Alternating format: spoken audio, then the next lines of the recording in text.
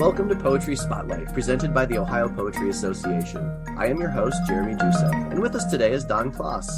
Don is an Ohio naturalist with a strong creative slant, who writes across the genre lines, publishing poetry, essays, short stories, songwriting, and long fiction, as well as a musician for the cover band Dogs of Rust. He holds a BS in secondary education from OSU and is an Ohio Volunteer Master Naturalist certification from the OSU Department of Agriculture and Forestry. His work has been published in dozens of journals, and his poetry has been nominated for Best of the Net 4 times and a Pushcart Prize. He has published 2 full-length poetry collections, My Life is Tinder and Written Off, and 2 chapbooks, Big Time and Gnawing on a Friend. He also maintains a YouTube channel where he publishes poetry and music. He is an Ohio Wildlife Center volunteer and recently began a monthly reading series at the Rev Coffee House in Hilliard, Ohio. His ever-faithful companion is his beagle, Frosty, and he's never far from his Jeep. Don, thank you so much for joining us. Thank you. Could you please start us? Yeah, absolutely. Could you please start us with a poem? I will. I always like to read the humorous ones, so I'm going to start with that. This is called A Tool. When someone wants to insult a man or speak poorly of him, they often say he is a tool. This is meant to imply he is a jackass or acts like one. If you go back to the origin of the word, it comes from the Middle English, meaning an implement or instrument. Most often, one of war or torture. In literal use, it meant that which one prepares something. This comes closest to our commonest usage. So let's think it through. A quality tool feels substantial and good in one's hand, like a Makita heavy-duty drill or a DeWalt cordless grinder. A tool like that can make a man. Now take a gulp of beer before I say this. Makes him feel like a real man as he uses it.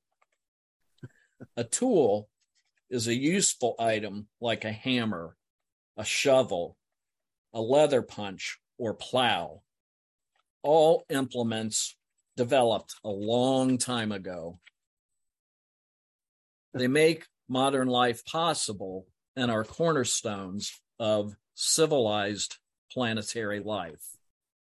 Tools are timeless devices, and while we now have cordless nail guns that allow roofers to complete a job on a typical house in 8 hours instead of days, there has been no improvement on the basic bottle opener or the pocket knife.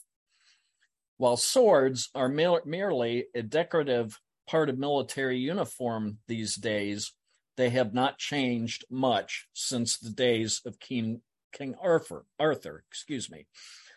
There is a band named Tool, and they have represented quality in hard rock music since the 1990s.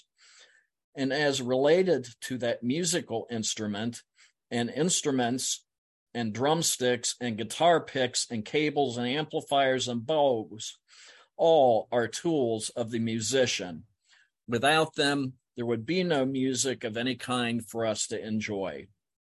So the word tool far encompasses our world in its original meaning, and I predict in its additional notion as a personal slam, that is a fad to fade away by the time 2030 arrives.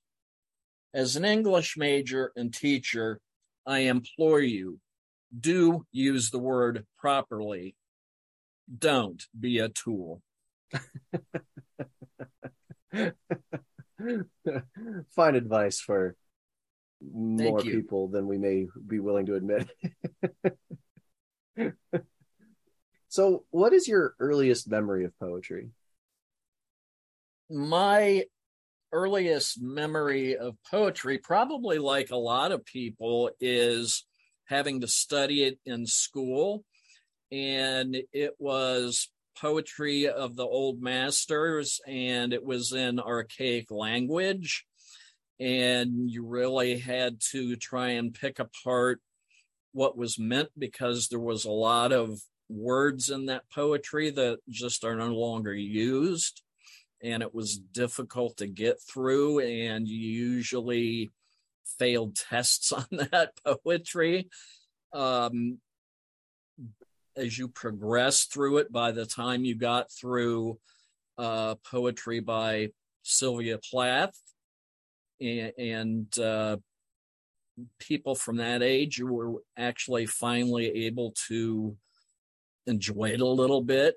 And by that time, the course was over. It wasn't until I got into college that I was actually able to study some things that I enjoyed. Your work is very accessible in a very good way. Oh, thank you. I try to make it that way just for that reason. Yeah. Like when I read it, I thought Philip Levine, because some of your poems are similar in structure, and he wrote about, breadbasket America, Does that type of poetry speak to you? Like when you go out to read something, what are you looking for? I try to be entertaining. I mean, what I try to write is things that will entertain people and will interest people. I kind of took a cue from Frank Zappa. His music was so the subjects of his music was so widespread. And he in an interview once was asked if it bothered him that it annoyed people that he, used things about them or about their lives as subjects in his, songs. And he said, no, I take from whatever I see or whatever I find. And I kind of do the same thing. And, my motto on Facebook is, I am your neighborhood poetic junk picker, because that's what I do. Whatever I see and whatever is around me that I observe, it's there for the taking if it strikes me. Yeah. And that's what I do. In the Gorillaz song, Clint Eastwood, there's a line in there where the rapper raps, "You see with your eyes, you perceive with your mind." And that's what I do. And that comes through on the keyboard. Okay, cool. And a lot of your work, because being a naturalist, you're affected deeply by the environment, and a lot of your work has become increasingly environmental over time. And I've noticed a lot of your poems start like heavily, like it's poetry of place. Like a lot of them are poetry of place. You get a good sense of where the speaker's at. But from like, for example, the poem From Sonora to M31, the first stanza gives us the place. It's midnight on a Mexican desert ranch, and it talks about that. And it isn't until the second stanza that we start getting the speaker's, insides. So is that deliberate, starting from external and going to internal, or is it just that you're observing the environment? You're like, this is what's affecting me. This is what I'm going to put in. A lot of time it is deliberate. And,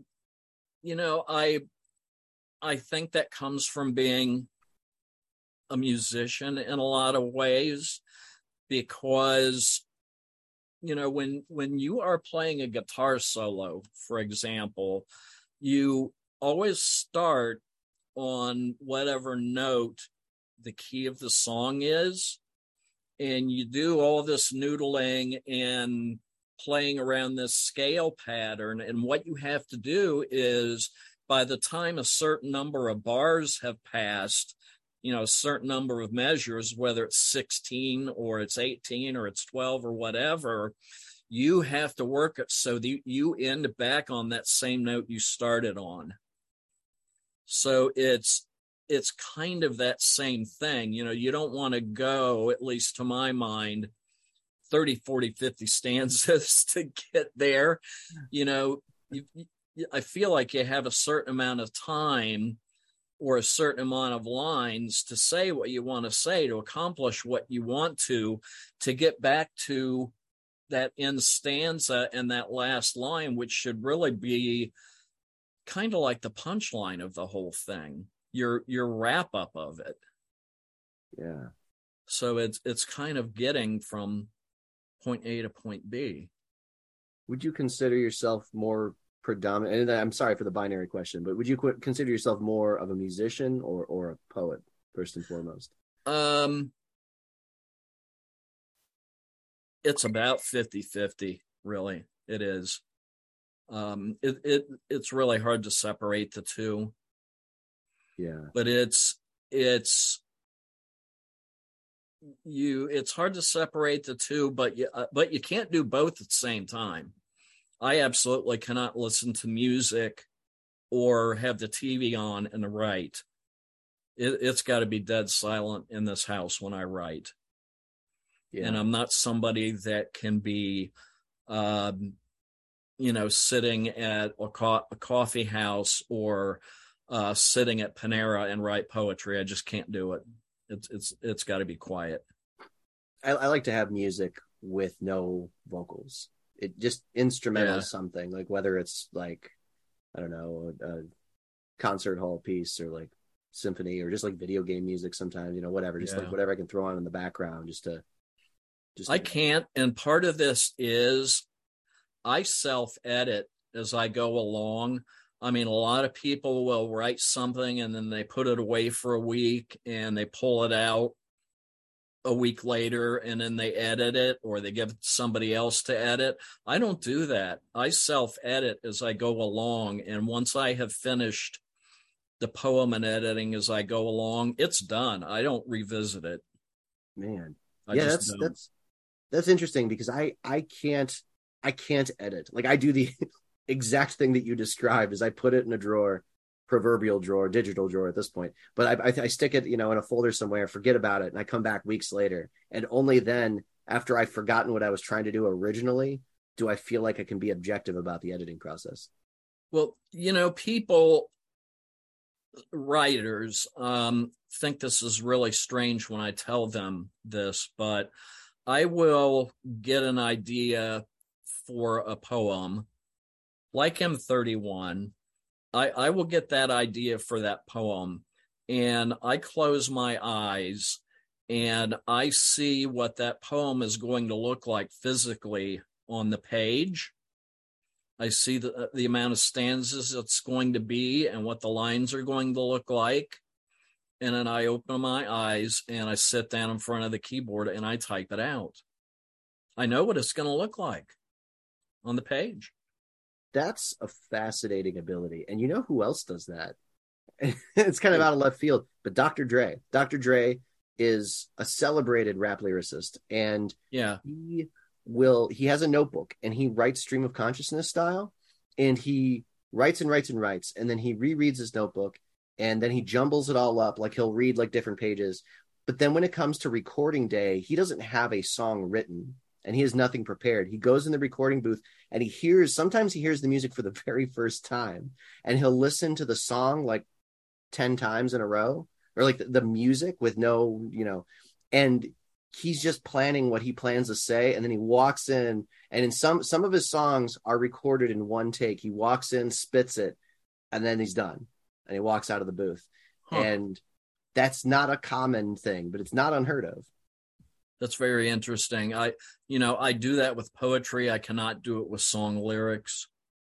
Those I have to write down because to me, for the most part, those have to rhyme and they have to fit the framework of the musical stanzas or the framework of the choruses or bridges. That's a kind of a different beast. Yeah. Have you ever tried to write poems with a chorus in it?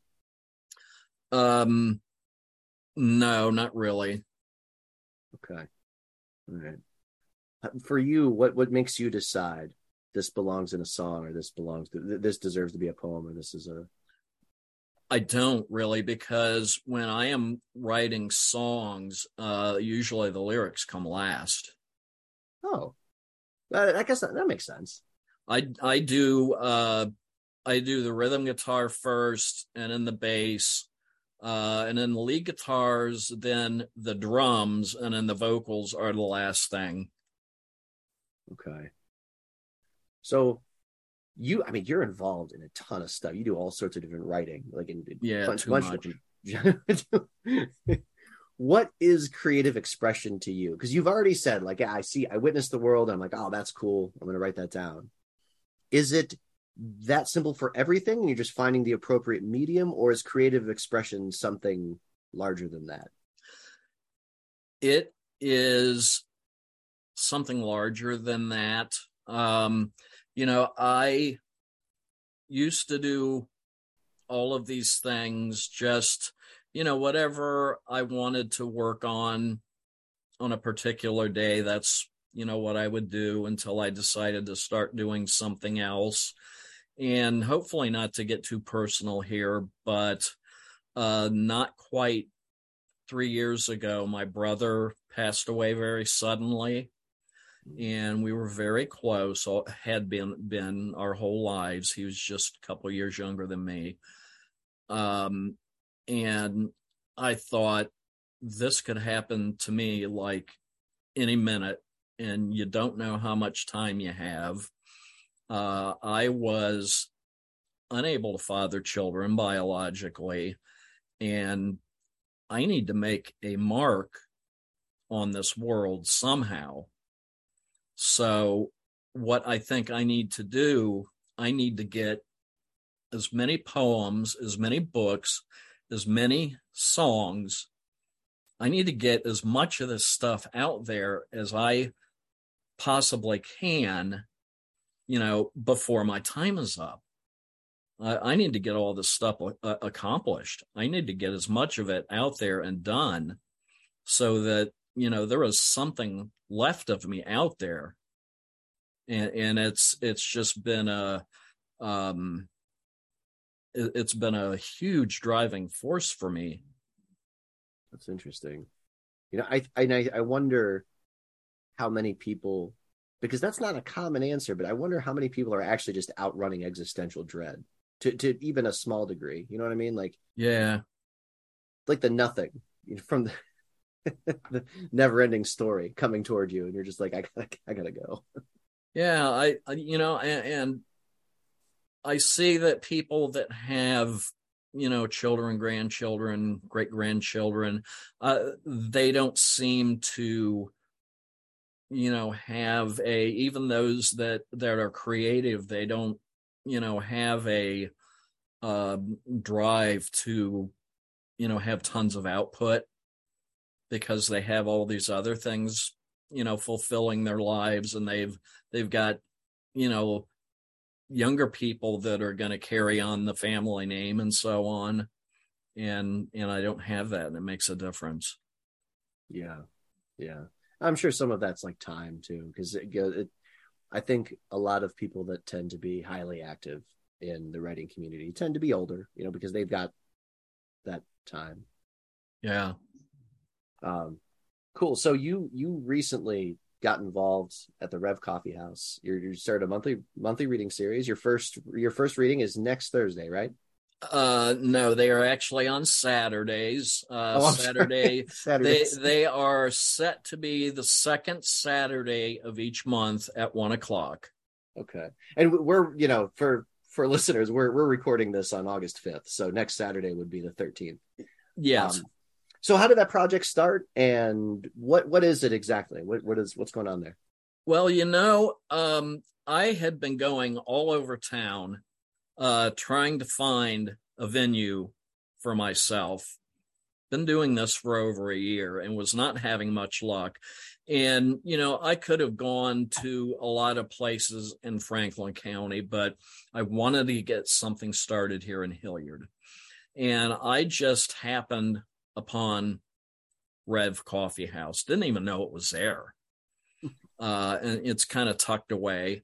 And I went in there and I got a coffee and a bagel, and I asked the girl working the counter if the owner or manager was there. And the owner was there, a real nice lady, and she came up to the counter, and I introduced myself, and I asked her if she would possibly be interested in, starting a series of poetry readings. And she said, "Oh my God, I have just been this morning thinking about getting something like that started up." And, so we had a conversation and we traded business cards. And then, we talked for a little bit and we decided to set something up, and we've been trading emails. And, she said, "This is when I would like for us to do it." And it works out schedule wise for me. Okay. So it's a perfect fit. Excellent. Yeah, for Columbus listeners, that's in Hilliard, Ohio.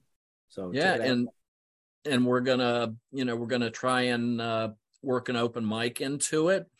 In fact, there is another poet who is up from your neck of the woods that is a friend of Kendall's and mine, who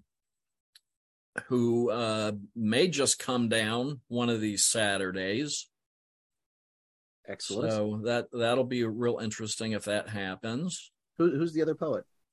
I'm trying to think of her last name. It's been like 4 years since I've seen her. Laura.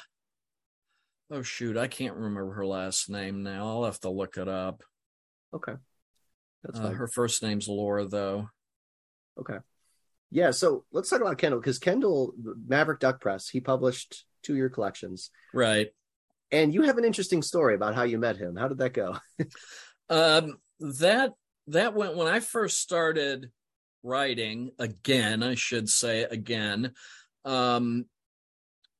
I saw in the local newspaper in Burlington County Times in Burlington, New Jersey, there was an article about a poetry writing group called the Quick and Dirty Poets. And they met a couple times a month, one time for a reading and one time for workshopping each month. And I contacted them through the paper to see if they would be interested in taking on another new member. And I heard back from one of them, and they said, "Yeah, we'd be willing to take on a new member, but what we would like you to do is to meet a few of our members at the library, the local library's poetry group, so that we can, check you out and make sure that you're not Norman Bates or something." and I, met them there, and some other people that became really good friends. And, that night they asked me to join the group. And this was really a good thing for me, because my writing wasn't that good. And most of what I was writing was this really internal melodramatic stuff. It's really embarrassing now when I look at it. Yeah, we've all been there. That's Kendall was a part of that group, and he was running his press then. And there was a lady named Anna Evans, who is a adjunct professor of creative writing at Stockton University in New Jersey. And there were 2 students of creative writing at Stockton. There was a lady who was a creative writing teacher at Delran High School in New Jersey. And there was a gentleman who was a retired engineer from Westinghouse, Bruce Neat, who is a really good writer and has had several books published. And we added a couple more members as the years went on. The group lasted for, I think, 9 years before a lot of people just peeled off their separate ways. And during those 9 years, my writing just under their tutelage improved. It was the best thing that could have happened to me as a writer. And they held nothing back. And I would bring a piece of work in to be reviewed, and I would read it, and one of them would say, "Oh, Don."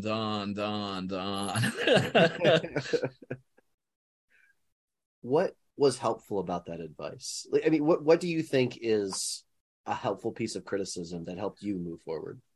Just getting, get a couple times a month, getting constructive criticism from a bunch of people that, I knew were very qualified and were not going to, hold back, that we're not going to try and gild a turd. They were going to be very open and honest with me. And when something was really good, they were going to tell me. And when something was total garbage, they were going to tell me. Yeah, sure. Okay, cool. Now, do you do a lot of, or do you do ekphrastic poetry? Not, I don't think in the way that you mean it. I've never really written any poems based around pieces of art. I have certainly done it based on places. Okay. In the book, My Life is Tender, it has chapters to it. And the first chapter, which is called Spotted After Harvest, which is about the first third of the book. Those are all poems that I wrote when I moved back here from New Jersey. They were all written during the first 11 months that I was here, and I was living in the country out in this very rural area. And they are all either about the scenery there or about things I experienced there. Okay. For example, one poem is about a day I was driving down this extremely narrow road that had these very deep ditches on both sides. And all of a sudden there was a combine coming the other direction, and the guy was not watching the road, and he was texting and was controlling the steering wheel of the combine with his elbows. Oh, God, and no. I thought for sure I was going to roll over in the ditch. So, a situational thing in a poem, it spawned a poem.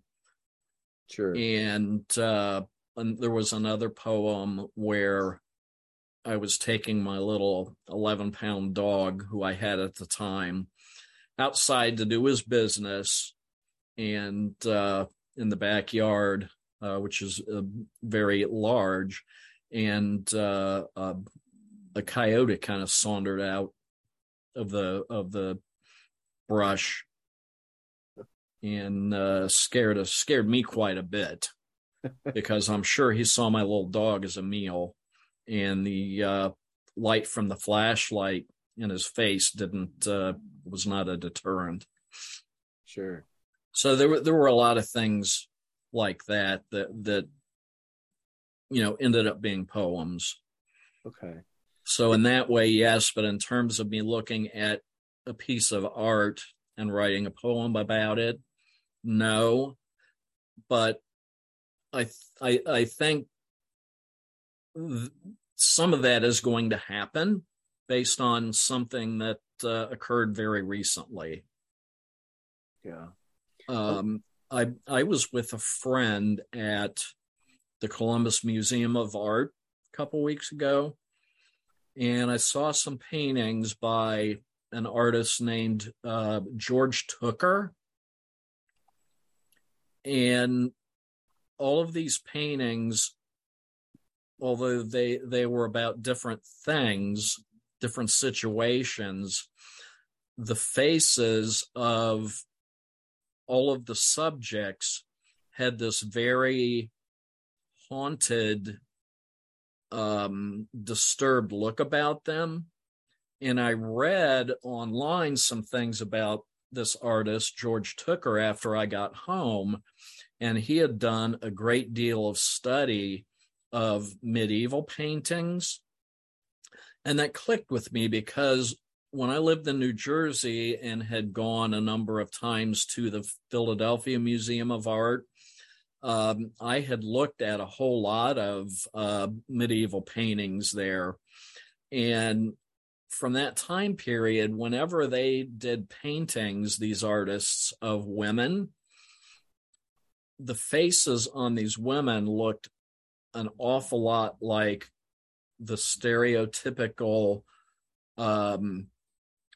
art that is done in movies and TV of stereotypical aliens. The very large glassy looking eyes, the too small, very thin lips of the mouth, and just the very, overall haunted looking face. Yeah. Bulbous. That's where he got it from. Yeah. That's where he got it from. And a lot of those paintings I saw were just, I found them very disturbing. So I think there's going to be some poems coming out of that. And for context, the reason why I asked is because I know you have a visual slant to you. Like you published a collection. It's called Rural Murals. Yeah. Where it's photographs that you took from all over the state of Ohio. So where did that come from? And where did you take these photos, and what led you to piecing this all together into a lump collection? They are from mostly from Franklin, Madison, Union counties. That's the three main ones, and a couple of other ones. What led me to do this was I really love the country. A lot of times, my Beagle Frosty and I, we get in the Jeep and we just spend an afternoon driving around out in the country. And these rural areas, these farm areas, are disappearing like at an alarming rate because, the farmers, it's so hard for them to make money, and they're selling off their land to developers, and we're just becoming so overcrowded. Yeah. With housing developments and luxury apartments and condos and stuff. And I wanted to preserve in a book, like a photo essay book, of the farm machinery and the silos and the barns and the country cemeteries and things like that before they're all gone, because they're going quickly. Sure. They're going quickly. And these are things that I grew up with. Yeah. And they're disappearing at an alarming rate. Yeah, let's actually talk about your background, because you have a really varied background. You came from, like you said, Southern New Jersey, and I actually grew up here in Hilliard. Okay. In the early 70s. When I grew up here in Hilliard, which Hilliard has about 46,000 people right now.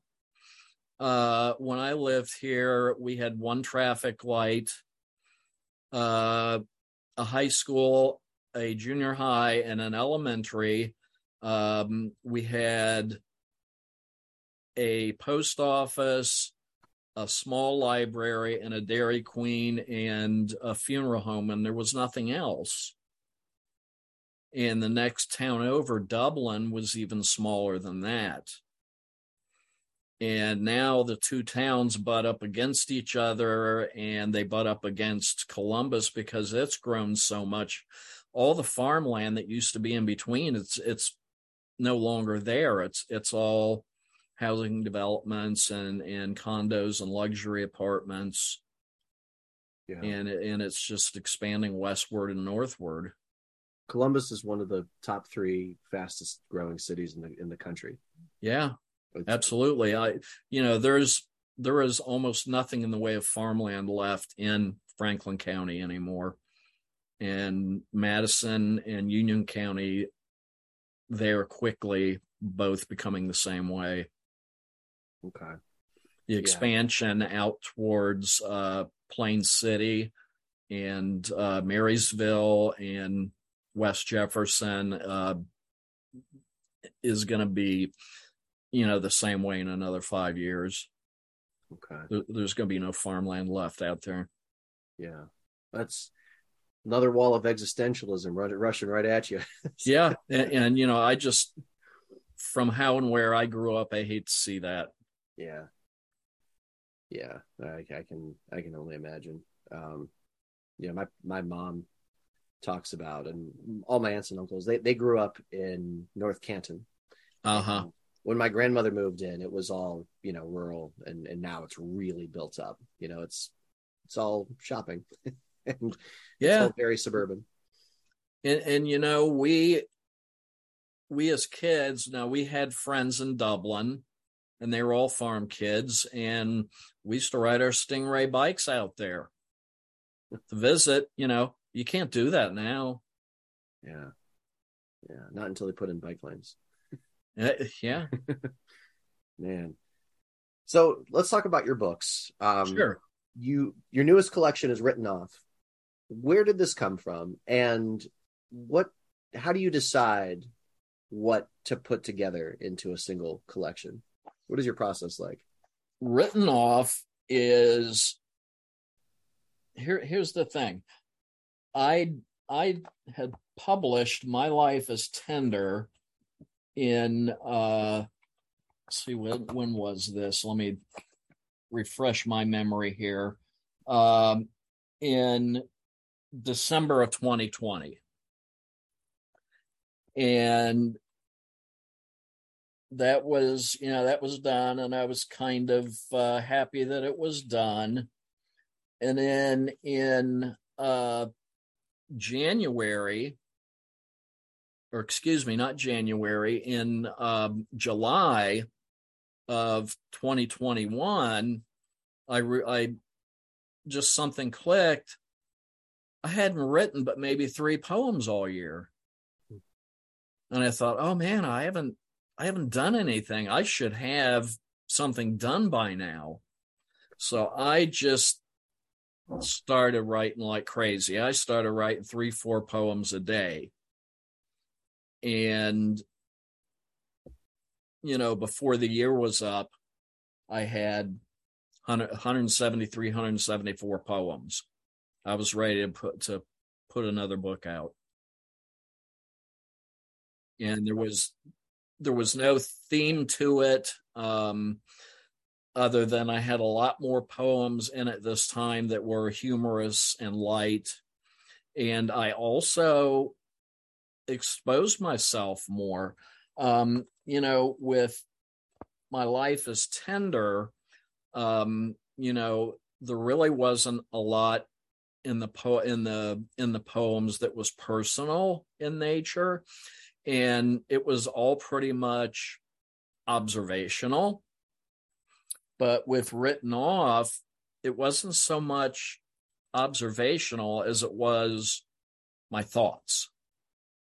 Okay. And with my thoughts comes more things that are personal. So it's kind of a amalgam of my personal thoughts on things and my humor. Just a kind of mashup of those two things. And you know, I have a love-hate relationship with the television. So there's a lot of poems in Written Off where I am taking to task and making fun of television commercials and the TV lawyers and products that are hawked on television and things like that. And I have a lot of fun with it. And I think they make for some fairly humorous poems. Yeah. Yeah. The one that I always think of is for radio commercials, at least, car commercials on the radio are so irritating because they just scream at you. I've got a poem about that in this book about the car commercials. Excellent. You talked about the process of putting Written Off together, where you eliminated, like you threw poetry order in its face. I'm sorry, that I did what? I'm sorry, you turned the process of selecting the order of your poems and just turned it on its head. You just went alphabetically down. Yes, I did. A lot of poets that I know in the past, they have just absolutely driven themselves crazy trying to decide what the order of their poems was going to be in their book. I've been present when some people have just taken a stack of their poems, hard copies, and they've handed them to like 4 or 5 people, and they've just thrown them up in the air and then closed their eyes, and however they picked them up, that's what the order was going to be. And they've just done all kinds of crazy things. And I told myself, I'm not going through all this. The readers don't notice what order they're in. They don't, and I don't think they care. So I'm just going to open the folder they're in my external hard drive, and whatever order they're in alphabetically, that's what the order they're going to be. So alphabetically, the first poem is called 1999, as in the price, 1999. And the last poem, which is about, funny enough, the Roman poet Catullus. Mm-hmm. And it is, where is it? It is called XIV, as in the Roman numerals XIV. Sure. Yeah. Oh, that's interesting. Because I'm one of those people that agonizes over that. I'll spend all day thinking about, it takes me a while to figure out, oh yeah, this is the first poem, this is the anchor poem. Like I think about that as important. So it's crazy to hear. I think it's a little more important when you're doing a chapbook, because it's an average of like only 32 poems. But when you're doing a full length and it's, 100, 150, 200 pages, that really gets kind of tedious. And I really don't think that people, it makes a difference to them. Sure. There's a collection, one of my favorite poetry collections is by a poet named Dorian Geisler, and he wrote this collection called Flowers of Anti-Martyrdom from McSweeney's. McSweeney published it, and he did a similar thing with titles. Every single poem in that collection is just called a poem. That's just the title of it. The poems will speak for themselves. That's what he said. Yeah. Just let the readers figure it out. How does, for our last question, I'm curious because, you've become increasingly environmental over time, and you're a trained naturalist, and you teach naturalism classes. You teach environmental classes. How does that feed into your writing? I am starting to write more and more poems that are related to that, but I don't want to be pigeonholed into that. I don't want to be only writing that. There's too many other things to write about. I don't want to be pigeonholed as, a nature poet. There are other people that do that way better than I do or would. Pun intended. But, I enjoy writing about nature. That was why I wrote the first book, Leaves on My Boots, and I will probably write a follow-up to that. But there, I am in the things I am currently writing now, I am finding that I'm writing more and more about it. Of course, with My Life is Tender, that whole first section of that book, there were more, while there were some things about living in a rural area and poems about, the farmland and things like that, there are more nature related poems in there as well. Okay, cool. So I've done some in the past. I'm doing a little more now, but I don't see me putting out any books that are just, strictly nature poems. Okay, cool. Excellent. Well, would you like to read us a poem to take us home? Sure. I've got another humorous one here, if you don't mind. Yeah, I like the humorous ones. This is called Houston, We Have a Problem. I've heard people say it's not rocket science, or to insult someone, they state he's no rocket scientist. I began to wonder about this and did some research.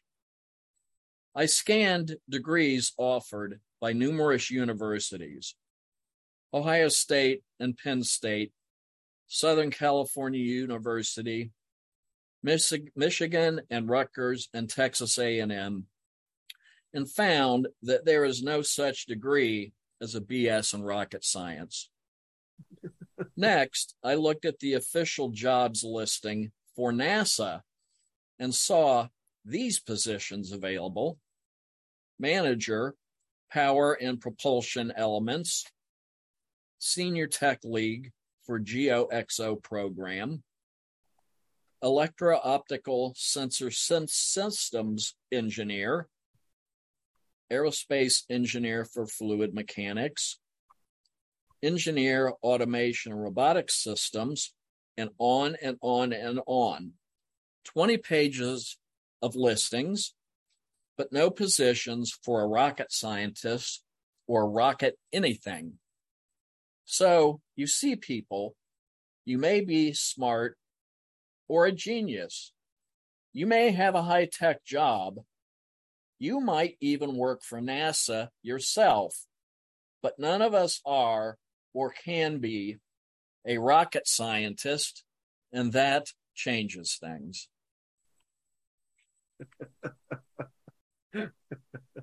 I like it. All right. This has been Poetry Spotlight, a production of the Ohio Poetry Association. Please follow the OPA on Twitter at Ohio Poetry and on Facebook at facebook.com/Ohio Poetry. A transcript of this episode can be found on the OPA blog. Visit ohiopoetryassociation.org for more information.